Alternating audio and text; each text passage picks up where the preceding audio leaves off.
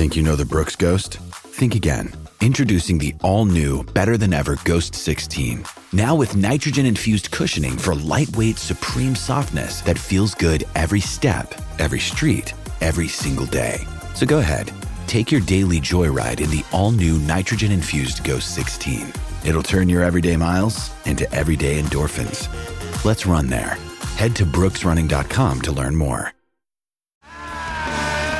Maybe the first time in my career that kind of fitness let me down.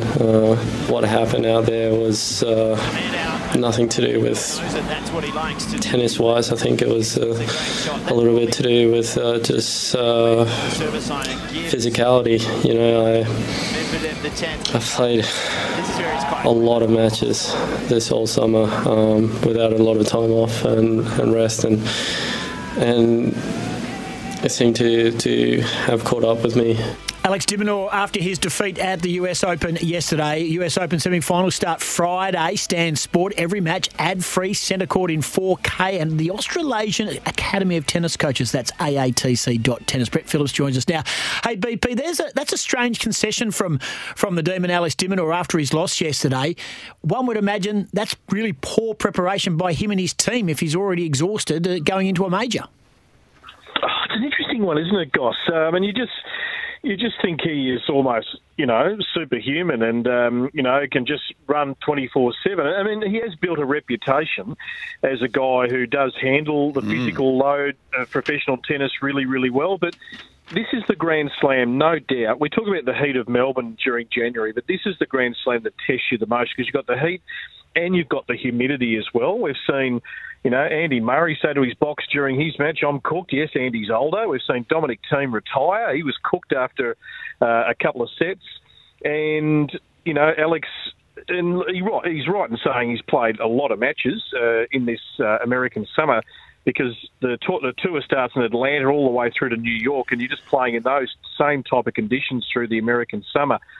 So, yeah, I mean, he can, if there's room for improvement, no doubt he can get stronger, he can get fitter, even though he's a terrific athlete. And when you're playing against a guy like Medvedev too, I mean, Medvedev, he just works you over. He grinds you into submission. So if you're not going to go with him and find an opening, then Medvedev just looks up and says, "Thank you very much. I know the game's on my terms." So, yes, as good as he's performed, there's a lot of room for improvement for Alex. He's not inside the top 10 yet, and if he's going to get there, we could name a few categories where he's got to improve. Not far away, BP, but it must be tough there. As you said, you got the heat, you got the conditions, it's zapping, it's draining, and you've got about 1,000 people in the park smoking weed next to court 17. That's got to make it a little tough as well. Yeah, lots of smells, Scotty. Lots of smells. Todd Woodbridge was telling me that when he used to play there, very different looking site. They used to have the hamburger stand right next to one of the courts, and just the souvlaki sort of waft coming across one of these courts. So that'd be torture. Deal with all these things. That'd be torture for the people in the park. Let me tell you right now, smelling those things. Hey, you did mention yesterday that Medvedev has taken the longest toilet break of all time. He packed up the whole kit and caboodle and disappeared after that 6-2 first set that went Demon's way, and then from that point on, it was all Medvedev. Yeah, well, tennis, and look, and Todd said it on 9. I agree. It's a frustration when you're covering the sport a lot. Is this merry as tennis can tidy up? No doubt. All these breaks, it's ridiculous, to be totally honest. In between sets, we play one game of a new set, and then the boys can go and have a drink, towel off. I mean, it should just be continuous play, and this is for spectators there at the venue. It's for those watching on the couch at home. So the tennis, we've been talking about it for a long time. The serve clock, some players get more than the 25 seconds. They've just got to tighten up and make some hard, fast rules. Get on with it. They do. And this toweling after hitting a serve and then turning around, grabbing a towel and wiping down after every hit, it drives me bonkers. There should be no towel at the end of the court. No, if you're a sweater, you're a sweater. Bad luck, it gets slippery. Exactly. No towel. No toweling. Absolutely. They should ban the towel. BP, before we let you go, where to now then for this tournament? How are we going through the quarters for the men's and the women's at the moment and the semi-final setups?